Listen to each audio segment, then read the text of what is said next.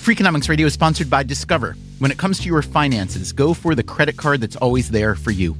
With 24/7 U.S.-based live customer service from Discover, everyone has the option to talk to a real person anytime, day or night. That means no waiting for, quote, normal business hours just to get a hold of someone. Real service from real people whenever you need it. Get the customer service you deserve with Discover. Limitations apply. See terms at discover.com/credit card.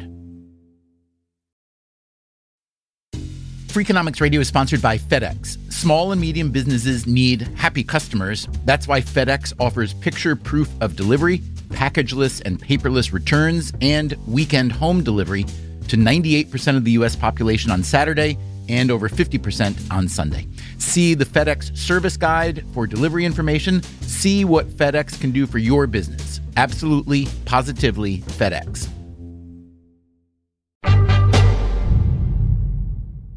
How much time have you spent thinking about what makes America, America? It may help if you're not originally from here. When was that moment that America became the most American America it could possibly be? Have you ever noticed how Americans are not stupid? I was so excited to be in America, I couldn't sleep. The comedians John Oliver, Hannah Gadsby, and Kumail Nanjiani all grew up outside the U.S. When you are trying to understand the nature of something, an outside view can be extremely helpful.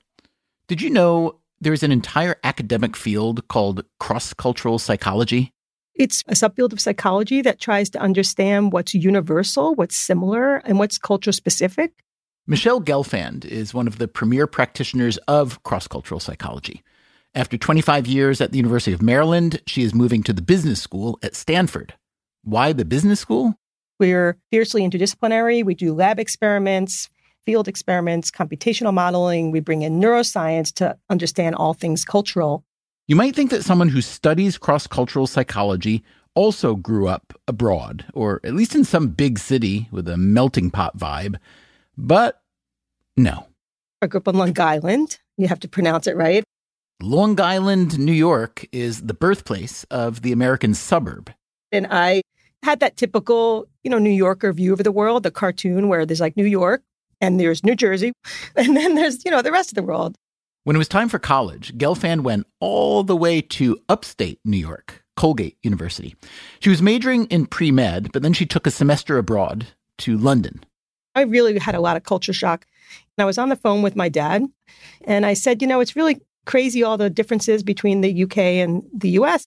Now, keep in mind, this was London, English-speaking London, not Uzbekistan or Botswana, even Mexico. Still, Gelfand's horizons were suddenly expanded and her curiosity was triggered. The next day, I booked a trip to Egypt. I was there and later on in travels to the Middle East and working on a kibbutz and elsewhere that I started recognizing this really powerful force of culture that was incredibly important, but really invisible. I came back to Colgate and I shifted from pre-med into what turned into a career of cross-cultural psychology. In 1990, when Gelfand was a graduate student, she followed the news as Iraq invaded Kuwait. U.S. President George H.W. Bush made clear to Iraq's Saddam Hussein that this wouldn't stand, but Bush also wanted to avoid going to war with Iraq. I was watching this negotiation between Tariq Aziz and James Baker. Baker was Bush's Secretary of State. Aziz was Hussein's deputy prime minister. President Bush had framed these negotiations as going an extra mile for peace. And there was discussions in the cross-cultural psychology community about how James Baker's kind of unemotional communication style was received as this is not so serious in terms of Tariq Aziz's understanding of Americans' intentions. But it was serious. The negotiations didn't work out. The U.S. assembled a coalition of allies. Just 2 hours ago. And invaded Iraq. Allied air forces began an attack on military targets in Iraq and Kuwait. These attacks continue as I speak.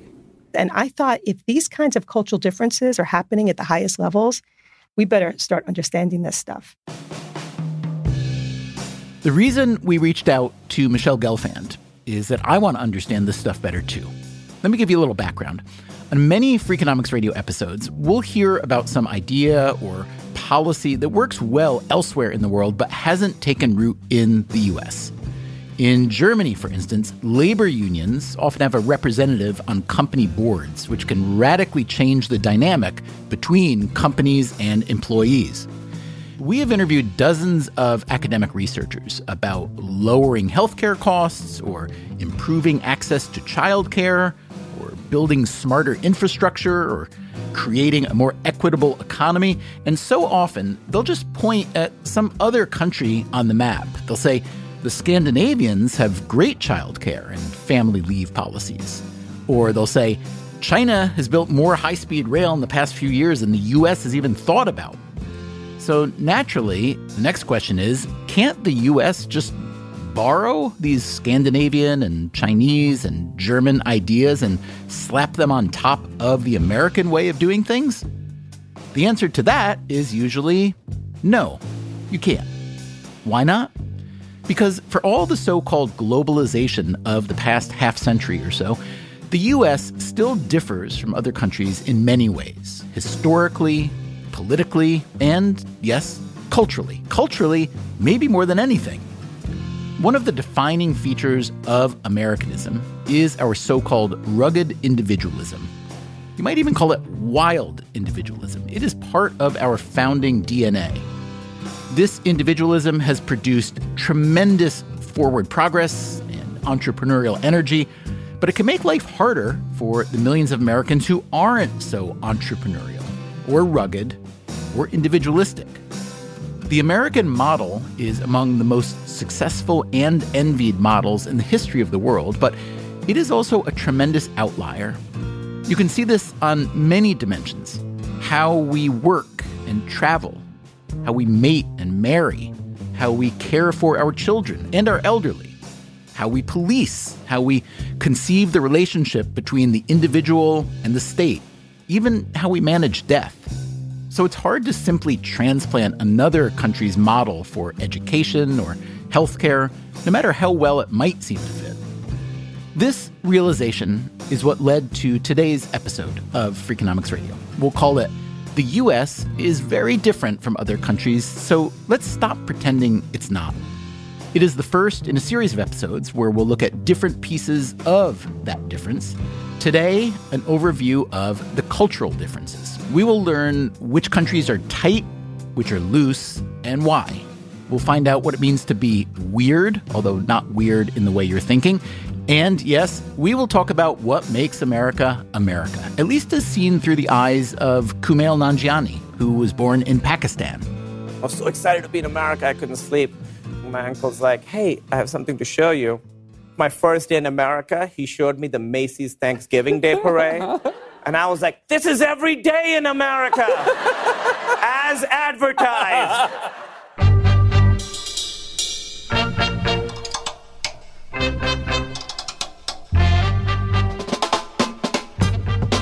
This is Freakonomics Radio, the podcast that explores the hidden side of everything. Here's your host, Stephen Dubner.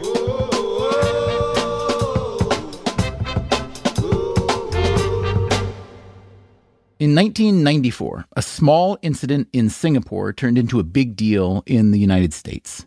Michelle Gelfand again.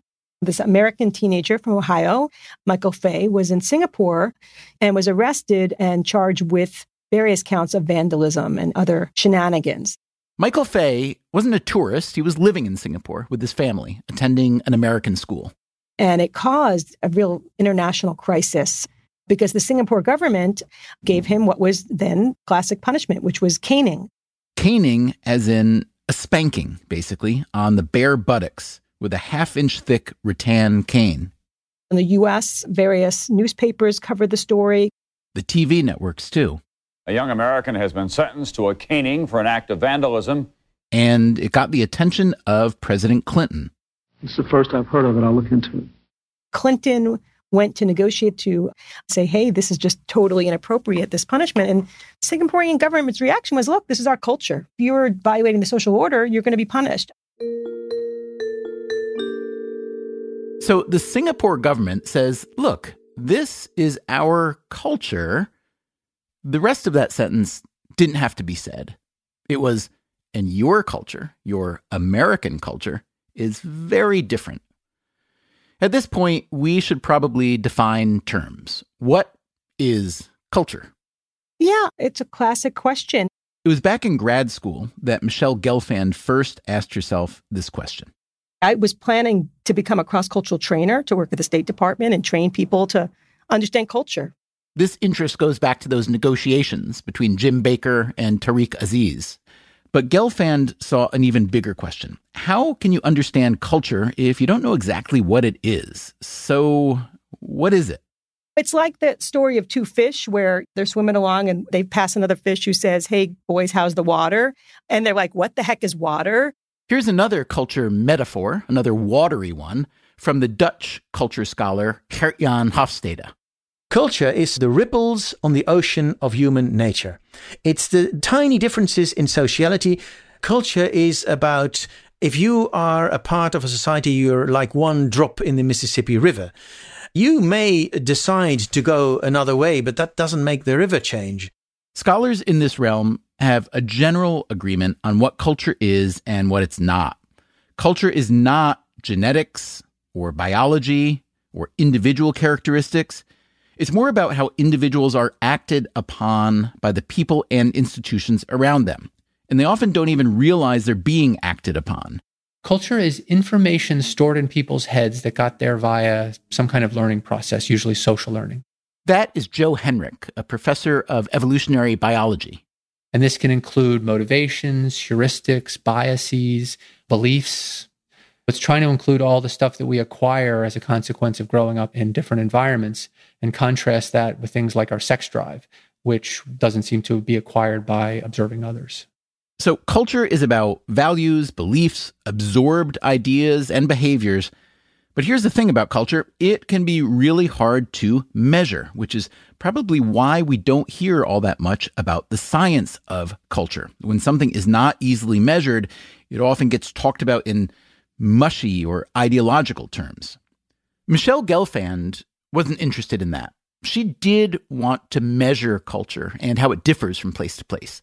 She decided that the key difference, the right place to start measuring, was whether the culture in a given country is tight or loose. All cultures have social norms, these unwritten rules that guide our behavior on a daily basis. But some cultures strictly abide by their norms. They're what we call tight cultures, and other cultures are more loose, they're more permissive. Are you the creator of the looseness-tightness system for looking at culture? Well, we can look back to Herodotus. He contrasts places like Egypt that had strict rules for authority and gender and purity with the Persians, who, using my terminology, he would have said that they were quite loose. Later on, fast forward, Pietro Pelto, who's an anthropologist, he wrote a paper about it. And this paper was basically sitting in the shelves of libraries for many years. And when I started to work with Harry Triandis, who was one of the founders of the field, I thought, wow, this is a super interesting construct. So let's try to measure this. Gelfand and several colleagues undertook a massive research project, interviewing some 7,000 people from 33 countries on 5 continents. They made sure to include a variety of ages, occupations, religions, social and economic classes. Here's one of the questions they asked. If someone acts in an inappropriate way, will others strongly disapprove in this country? Here's another. Are there very clear expectations for how people should act in most situations? In 2018, Gelfand published a book of these findings called Rule Makers, Rule Breakers: How Tight and Loose Cultures Wire Our World. Tight cultures, she writes, are usually found in South and East Asia, the Middle East, and in European countries of Nordic and Germanic origin.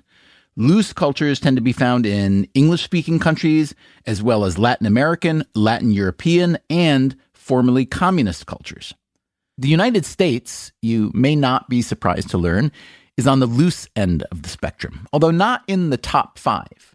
The 5 loosest countries, according to this analysis, were Ukraine, Estonia, Hungary, Israel, and the Netherlands. The Netherlands, despite its Germanic roots. Australia and Brazil are also loose. The 5 tightest countries are Pakistan, Malaysia, India, South Korea, and our old friend Singapore. China, Japan, and Turkey are also tight. Now, let's pull back and make an important point. Labeling a given country tight or loose is an overall aggregate measurement. Within countries, there is, of course, enormous variation. There are plenty of looser people in tight countries and vice versa. But remember what Hofstede told us. You're like one drop in the Mississippi River. You may decide to go another way, but that doesn't make the river change. I asked Michelle Gelfand to talk about why a given country is loose or tight. In cross-cultural psychology, we study how ecological and historical factors cause the evolution of differences. And there's large differences around the world, for example, on how much cultures are exposed to chronic threat. And that really can help explain some variation, not all, but some variation in norms and values. Chronic threat, meaning a country is prone to natural disasters or disease or hostile invaders. Exactly. So Japan has been hit by Mother Nature for centuries, or more human-made threats, like how many times has your nation been invaded over the last 100 years? Groups that tend to have threat tend to develop stricter rules to coordinate. So between not having been historically a terrible recipient of viruses and also by dint of having an ocean on either side of us, et cetera, and being a really big and really rich country, it sounds like the U.S. must have one of the lowest inherent threat levels. We've had our share of threat, but just not chronic threat. Compared to other countries, including places like Japan, Singapore, Germany, we can afford to be more permissive. When I look at the loosest country in the data, I see Ukraine. And I think, holy cow, Ukraine is surrounded by threat, including its next door neighbor, Russia. That relationship has not been a constant, but that makes me a little suspicious. The data suggests that those countries in Eastern Europe are extremely loose, almost normless, we might say, because after the fall of the Soviet Union, these countries did a pendulum shift. And that happens a lot. What we saw in Egypt was very similar. We had a very tight social order. When they took out Mubarak, this went to the opposite extreme, to almost anomie, normalness. As for the U.S., Gelfand says we are not only loose, but that for the most part, we've been getting progressively looser. We analyzed shifts in tightness over 200 years. We developed these linguistic dictionaries to analyze language reflective of tight and loose in newspapers and books. Tight words like restrain, comply, adhere, enforce, as compared to words like allow and leeway, flexibility, empower. And we can see a strong trend that looseness has increased over the last 200 years. But even a loose country will tighten up when a threat arises. Like during 9/11, during world wars, we see increases in tightness. During the Cold War, we had a lot of struggles with tightening. During COVID, clearly. Gelfand says the countries that were most aggressive in trying to contain COVID tended to be tighter countries. Singapore, for instance. Wearing masks is a way of life now in Singapore. For the last few months, the city-state has seen just a handful of COVID-19 cases. Tightness and compliance would seem to go hand in hand, but there's more than compliance going on here. Listen to the dean of the public health school at the National University of Singapore. We have a tradition of having national campaigns to galvanize people to proceed in a common direction. And I think this community spiritedness has been built in us since we were very young. Michelle Gelfand and several co-authors recently published a study in The Lancet about how COVID played out in loose versus tight cultures. Controlling for a variety of other factors, they found that looser countries, the US, Brazil, Italy, and Spain, have had roughly 5 times the number of COVID cases and nearly 9 times as many deaths as tighter countries. But let's look at the pandemic from a different angle. Which country produced the most effective COVID-19 vaccines? God bless America. Tightness may produce compliance, but looseness can drive innovation and creativity. The U.S. is one of the most creative places on the planet. Like you saw in the U.S. trying to locate COVID in sewage. That's a crazy creative solution to try to deal with the pandemic. Gelfand has spent a lot of time trying to understand how a given country's looseness or tightness affects everyday life. Once you begin looking for evidence, you see an almost infinite array of examples. Investing, for instance. There's some research coming from University of Georgia that found that buying and selling of stocks was more synchronized in tighter cultures as compared to looser cultures. A tight country like Germany tends to set strict limits on noise with mandated quiet hours. New York City, meanwhile, has been called not just the city that never sleeps, but the city that never shuts up. Tight countries tend to have very little jaywalking or littering or, God forbid, dog poop on the sidewalks. You can even see the evidence in the clocks that appear on city streets. In Germany and in Japan, the clocks are really synchronized. In Brazil and Greece, you're not entirely sure what time it is. You might think that these relatively minor differences don't add up to much. Gelfand would disagree. She says these are merely visible indicators of a country's tightness or looseness, and it's what you don't necessarily see that shapes a given country's culture. By the way, Gelfand doesn't really take a position on whether loose or tight is superior. She argues that both styles have their upsides and their downsides. A loose country, like the U.S., tends to do well in creativity and innovation, in tolerance and openness, in free speech and a free press. The downsides of looseness are less coordination, less self-control, more crime and quality of life problems. In societies that are tighter, there's more community building where people are willing to call out rule violators. Here in the U.S., it's actually a rule violation to call out people who are violating norms. She sees the lack of self-control in loose countries as particularly worrisome. So that has a lot of other effects on debt, on alcoholism, on recreational drug use.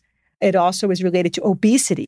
Apparently, like over 50% of cats and dogs in the U.S. are obese. Get out of here. My own sweet Portuguese water dog, Pepper, I mean, that dog is just gigantic. She likes to eat human food and she doesn't love to exercise. She's not very disciplined.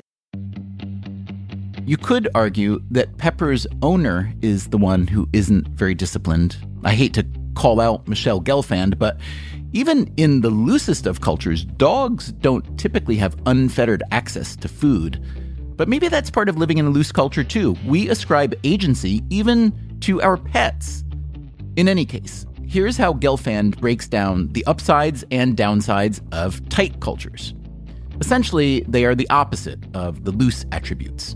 Tight cultures have more coordination and more self-control. If you're in contexts where there's a lot of rules, you develop from a very early age that impulse control. This leads to less obesity, less addiction, and there's less crime in tighter cultures. Those are the upsides. The downsides, less innovation, less openness to ideas that challenge the status quo, and less tolerance for differences in religion and race. In one experiment, Gelfand sent a bunch of research assistants to different places around the world. They were trained to ask for help in city streets and in stores.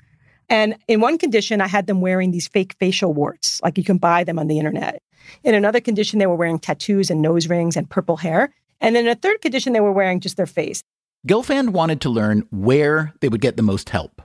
And it was fascinating because when people were wearing their normal face, there was no difference. No difference, that is, between tight and loose cultures. But when people were wearing those really weird nose rings or those facial warts, they got far more help in loose cultures. There's far less stigmatization of people in terms of their race, their religion.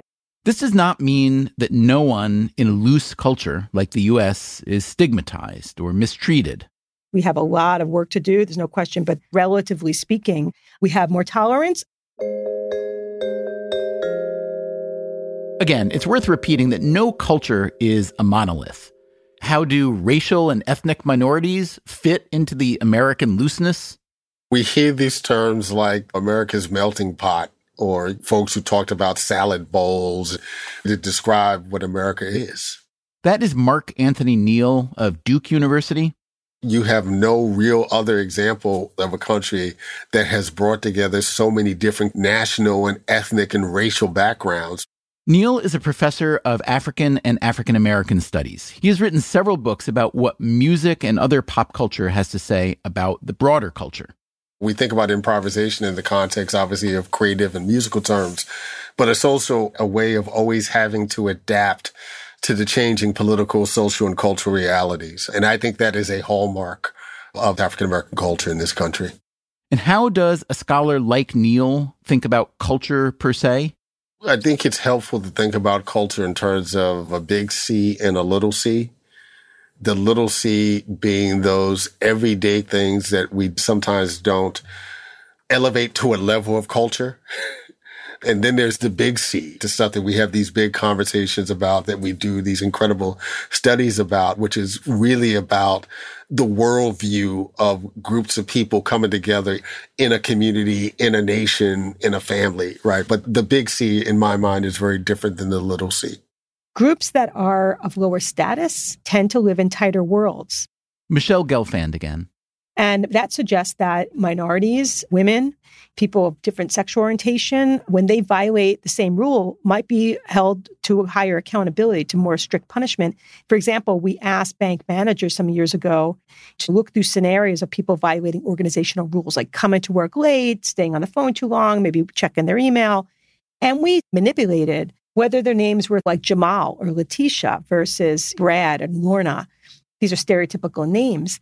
And we found that people from minority or even women backgrounds were seen as violating something more severely and were subject to higher punishment without even people realizing this. So the general rules of a loose or tight culture may not be consistently applied to all populations. And there are other inconsistencies, especially in a country as large and diverse as the U.S. For instance, where you live. We have a whole new map of the U.S. where we can actually rank order the U.S. 50 states in terms of how much threat they have. Because remember, threat is what can drive tightness. Places in the South have tended to have more natural disasters. They tend to veer tighter on our measures than places on the coast. Also, the people who settled in different areas in the U.S. brought with them their own cultural norms and values and set the stage for different levels of tight loose within the nation. Where's the loosest place in America? I would say it tends to be California. Now, California is a really exception because it has a lot of threat. But somehow that diversity and that early celebration of permissiveness has overridden that. People tend to be super creative and there's a lot of negotiation of rules. Mobility also produces looseness because it's harder to agree upon any norm. The people that came to New York early on in the early 1800s, they were from all sorts of different cultural backgrounds. And that's helped to produce the looseness that exists to this day. People who went out to California, I would say if we gave them the tight loose mindset quiz, they were probably on the looser mindset. They were those kind of chaos Muppets because they were risk seeking. What's a chaos Muppet, you ask? The lawyer and journalist Dahlia Lithwick once argued that every living human can be classified according to one simple metric. Every one of us is either a chaos Muppet or an order Muppet, essentially loose or tight. Consider the prominent Muppets, Bert and Ernie. Ernie, don't eat those cookies while you're in your bed, huh? Why not, Bert? Because you get crumbs in the sheets, that's why. And if there are crumbs in the sheets, they'll get in your pajamas. And if you get crumbs in your pajamas, they'll make you itch. Oh, gee, I don't like to itch, Bert. We should note that Bert and Ernie, despite their differences, are very dear friends. This suggests that looseness and tightness can coexist. It suggests that, as in most things in life, balance is desirable. I do work with the U.S. Navy and other organizations that are trying to have that kind of balance, like the military should be tighter than tech. Nevertheless, you might be able to intentionally create pockets of looseness so you can have more balance. That's what we call tight-loose ambidexterity. What does an institution like the Navy see as the upsides of more looseness? Having more adaptability, more innovation. Innovation requires coming up with a lot of ideas that is generated by looseness. We can think about extraordinarily loose contexts like Tesla or Uber. that probably need a little more structure. You can think about it at the household level. Truth be told, I veer somewhat loose. My husband is an attorney. He veers tighter. And how does that work out? Well, it requires a lot of negotiation. He's kind of horrified by my dishwasher loading behavior. I think that's a good litmus test of tight loose. Oh, yeah. I'm with him. I also teach negotiation. And the whole point about negotiation is you figure out what's your highest priority in the situation. Like what domain is so important for you in terms of your tightness or your looseness, and then negotiate accordingly. We do this on vacations with my siblings. There's a huge variation in how much spontaneity people like versus how much structure they want. And it drives us crazy. And I'm guessing you're the spontaneous type. Yeah, for the most part. I find that people who don't load dishwashers carefully are usually pretty loose with the planning. I'll just say that there are also other contexts where we naturally tighten. When you have teenagers, you're like tight, At least for me, I'm like, we're going to go to Singapore if you people don't behave. Coming up after the break, how America's creative looseness has produced a strange global effect. The scientific discipline of psychology is dominated by Americans. In the meantime, a bit more from the comedian Hannah Gadsby, who grew up in Tasmania. Have you ever noticed how Americans are not stupid? I've been led to believe by you that you are as dumb as bricks. And then I meet you all and then you're not. I mean, you've got your quota, as have we all, but you're not. Do you know what you are? You're culturally confident. Good on you, I say. Good on you. You know who else had that skill set? The ancient Romans. And things worked out well for them for a bit. We'll be right back with the U.S. is very different from other countries, so let's stop pretending it's not.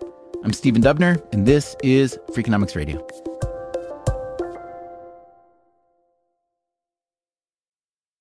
Freakonomics Radio is sponsored by Range Rover Sport. Range Rover Sport leads by example, combining assertive on-road performance with signature Range Rover refinement and commanding all-terrain capability. The third-generation Range Rover Sport is the most desirable, advanced, and dynamically capable yet.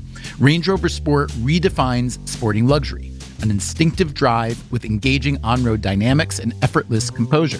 Combining dynamic sporting personality with the peerless refinement you expect, Range Rover Sport communicates power, performance, and agility. Advanced cabin technologies such as active noise cancellation and cabin air purification offer new levels of comfort and refinement. The purposeful cockpit-like driving position sets the tone for a focused interior that promotes exhilarating driver engagement. Award-winning Pivi Pro infotainment is at the heart of the experience and provides intuitive control of the vehicle systems. Design your Range Rover Sport at LandRoverUSA.com. Freakonomics Radio is sponsored by Redfin. Whether you need to buy or sell a home, or you're just obsessed with looking at homes for sale, Redfin has got you covered. Redfin updates their listings every 2 minutes, and they give you personalized recommendations based on the homes you like, so you can find the home that's just right for you. With the top-rated Redfin app, you can favorite homes, share listings with others, and schedule tours even the same day with a local Redfin agent. And if you're looking to sell, Redfin agents get you the best price possible for your home. With a listing fee as low as 1%, Redfin's fees are half of what others often charge. In fact, last year, Redfin saved home sellers $127 million. No matter where you are in your real estate journey, Redfin can help. Download the Redfin app to get started today.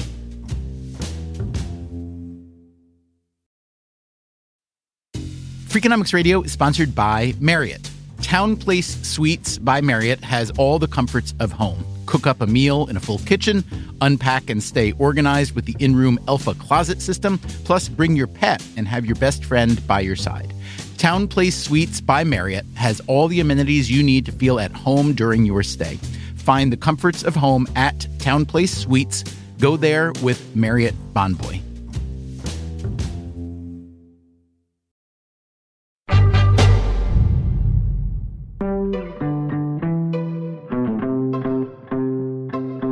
The cross-cultural psychologist Michelle Gelfand has been telling us about loose and tight cultures around the world. The U.S. is overall relatively loose.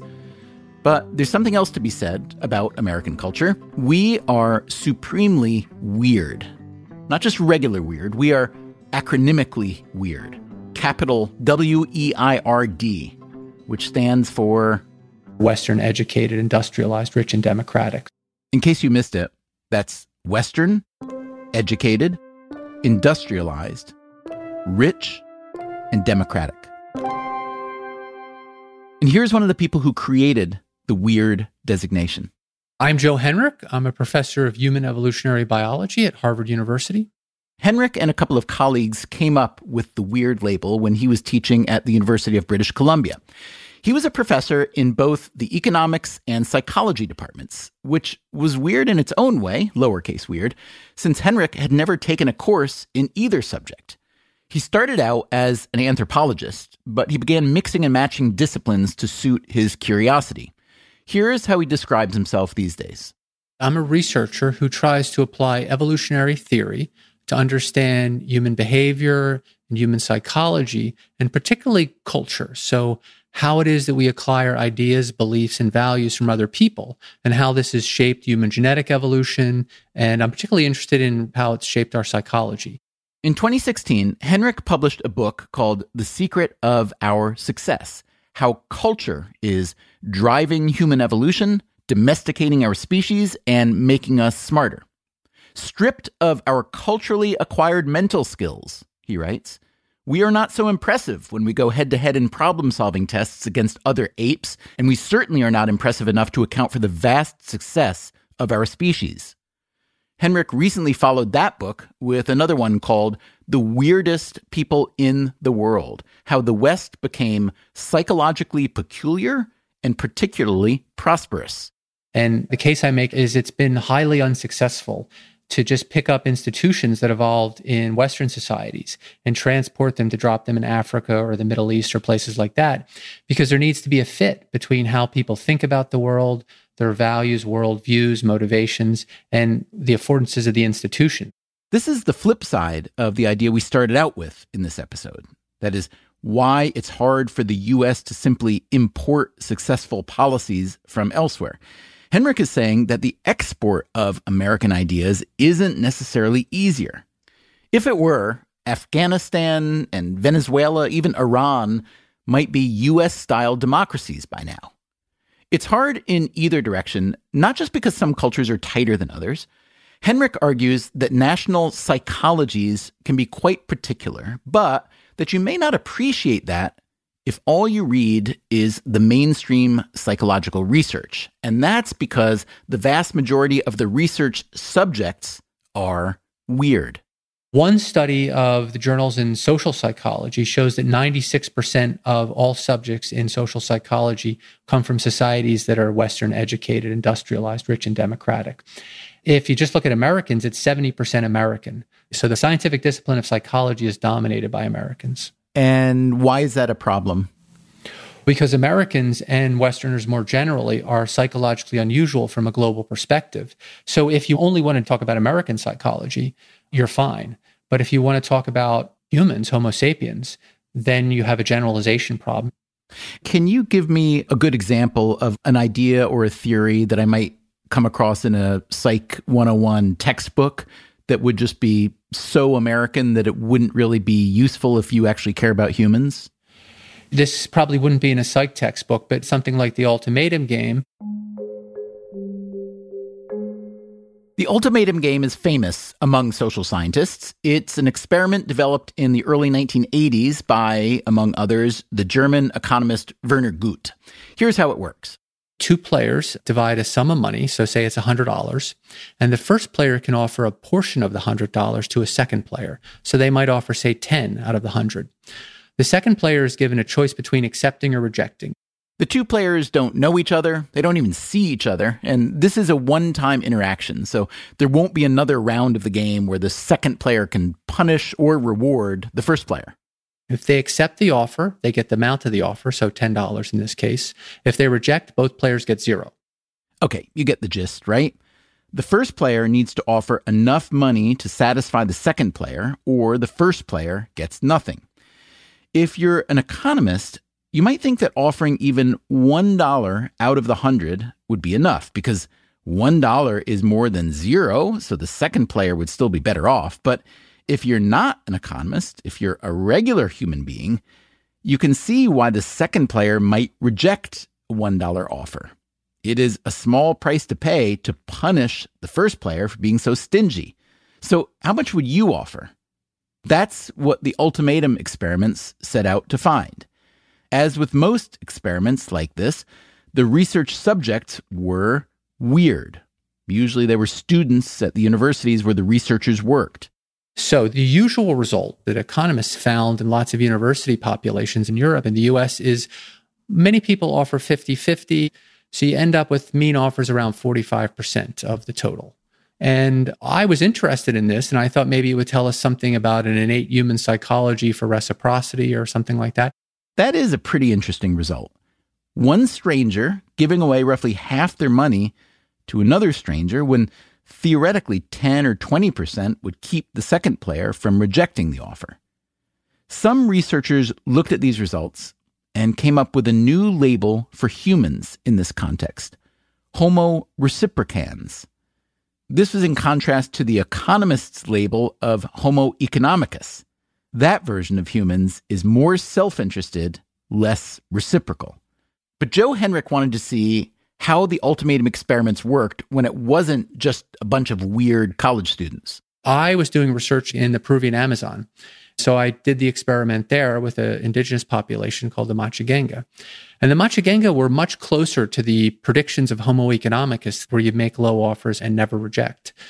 So they would offer a mean of about 25, 26%.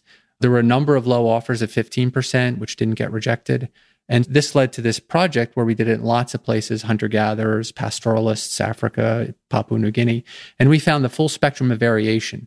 Offers went up as high as 55 or 60% in some places, and then down around 25% in other places.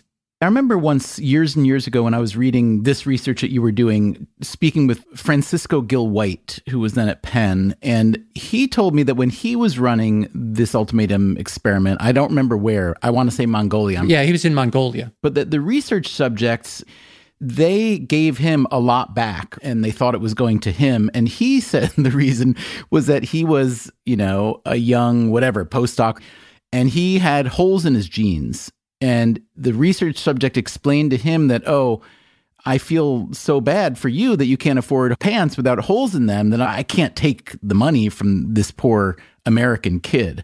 And it struck me as a way in which this experiment could be, perverted. So Francisco's a good pal of mine, and he's also a very charming fellow, so I have no doubt that his subjects really liked him.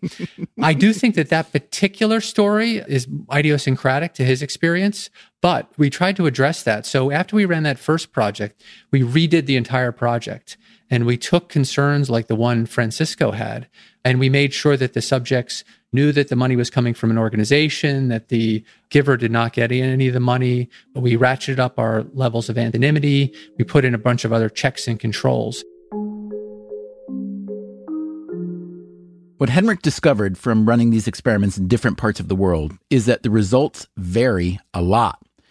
This suggests that every time a social scientist runs an experiment whose research subjects are weird, that's capital letter weird, the results of that experiment may be meaningful in the US and some other places, but quite likely not in others. So again, if you want to talk about Americans, you're okay.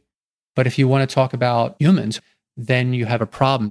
This feeds back into what Michelle Gelfand was talking about earlier in the context of geopolitical negotiations. If these kinds of cultural differences are happening at the highest levels, we better start understanding this stuff. So if you base your understanding of a given culture on a body of research that fails to include them, you'll likely fail to understand how that culture thinks, whether we're talking about another country or a group within your own country. This failure leads to confusion at the very least, but quite possibly deeper misunderstandings, perhaps all the way up to hatred and violent conflict. So, yeah, that is weird. Joe Henrich's research into national psychologies led him to an even more fascinating conclusion. This is where he combines all his academic interests, not just economics and psychology, but also anthropology and evolutionary biology. Remember what he said earlier. So how it is that we acquire ideas, beliefs, and values from other people, and how this has shaped human genetic evolution. Really? Can that possibly be true? Our culture shapes our genetics? Henrik says yes. Here's how he puts it in his latest book. You can't separate culture from psychology or psychology from biology because culture physically rewires our brains and thereby shapes how we think. One example he gives is literacy. In a society in which 95% of adults are highly literate, he writes, people have a thicker corpus callosum than a society in which only 5% of people are highly literate. The corpus callosum is the bunch of nerve fibers that unites the two brain hemispheres. People in the less literate society, meanwhile, would have better facial recognition skills. Here's another example. People from more individualistic societies tend to focus on central objects. Meaning, if you grew up someplace like the US, when you look at an image, you're more likely to pay attention to what's in the foreground, in the center. Someone raised in an Eastern culture might focus more on the image as a whole and less on the central object. This cashes out in an ability to make better abstract or absolute judgments. So if you ask people to judge the absolute lengths of two lines, people in more individualistic societies tend to get that right, whereas people from less individualistic societies tend to be better at making relative-sized judgments. Michelle Gelfand has another example of how culture shapes perception. One of the areas of cultural study that first hooked her had to do with optical illusions. Classic things like the Mueller-Lyer illusion, which is these two lines where one looks longer than the other. These are the two lines that are the same, but one has arrows going out and one in. Exactly. And they were finding that people in Africa were not falling victim to this illusion. Part of it is that when you live in a world that has carpentered environments, like right angles, where we live in houses, in the States makes us focus on those right angles and it produces this illusion. I was floored. If basic things like visual illusions are not universal, what about other phenomena? Yes, what about other phenomena? Like how things smell to us. Joe Henrik again. In some societies, people really attend to scent, and they have a complex set of language terms that have the equivalent of basic color categories for scents. They're able to make finer distinctions in terms of their olfaction. Whereas we usually describe a scent by saying something that it smells like. There are also auditory differences. Some people grow up speaking languages like Mandarin, where you have to learn to distinguish words just by the tone. And that's going to cultivate certain tonal abilities, which could feed into certain kinds of music and things like that. Henrik's next example is more behavioral than physiological. It has to do with conformity. There's something called the Asch conformity test, where you have confederates of the experimenter give the same wrong answer to an objective problem. And then you see how often the subject wants to go along with the other people as opposed to give the answer they would give if they were by themselves. When they're by themselves, the vast majority of people who do this experiment get the right answer, like in this archival tape of an Asch conformity test. 3. But then the experimenter's confederates come in. 3. But on the third trial, something happens. 2.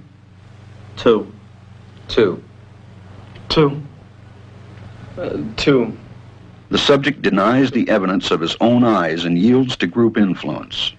When Americans did this experiment, a third of them conformed and gave an obviously wrong answer. The same experiment was done in other non-weird countries like Zimbabwe and Japan. If you go to other societies, people are much more willing to give the same wrong answer to go along with others. It turns out that Americans were among the least likely to conform. Relatedly, Americans place a high value on being consistent across different situations. You want to be the same self, regardless of who you're talking to or what context you're in. Whereas in other places, it seems to be okay to morph and shift your personality depending on your context. So the picture that emerges from these findings is that Americans are less likely to conform in the name of social harmony, and we also treasure being consistent, expressing our true selves, regardless of the context. If you wanted to reduce this to a slogan of Americanism, it might be something like, I am me. Deal with it. This fits quite snugly with the fact that the U.S. has been found to be the most individualistic culture in the world. We may not be the very loosest culture, but we are number one in individualism. Which doesn't mean egoism, but it could go that way. It means, I did it my way. This man has proof of our individualism. We met him earlier, but just briefly. Here's a proper introduction. My name is Gert-Jan Hofstede. I'm a professor of artificial sociality at Wageningen University in the Netherlands. The study of culture is a family business for Hofstede. His late father was a social psychologist who devised a system to rank countries on several dimensions, including their level of individualism versus collectivism. In an individualistic society, a person is like an atom in a gas. It can freely float about, and life is an adventure. The best thing you can become is yourself. And in a collectivistic society, a person is like an atom in a crystal. Whether proud or not, whether happy or not, it has a position and it should stay there. On the next episode of Freakonomics Radio, Hofstede will guide us through the other dimensions of sociality. He will pinpoint the ways in which the U.S. is an outlier among the nations of the world.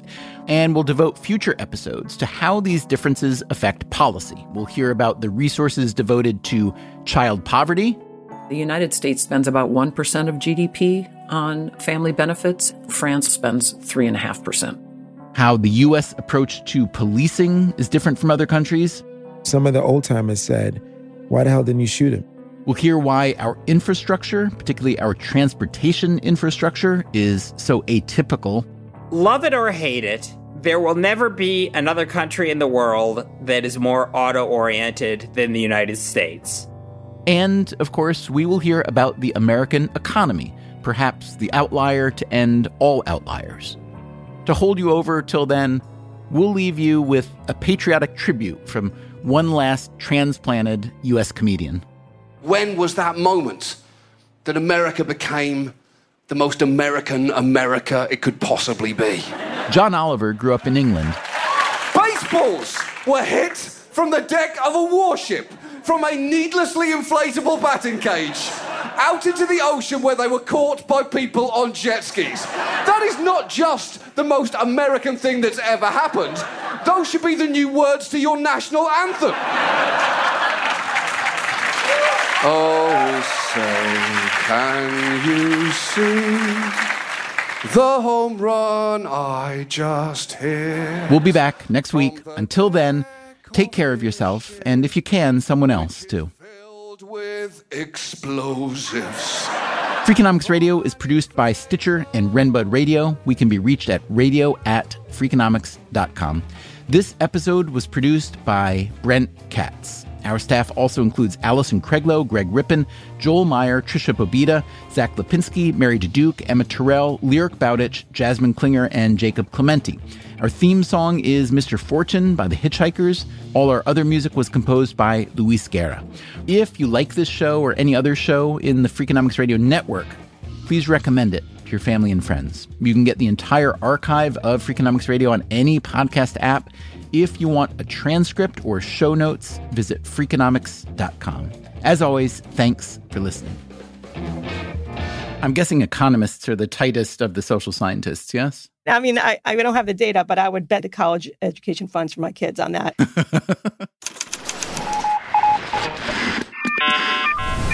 The Freakonomics Radio Network. Stitcher.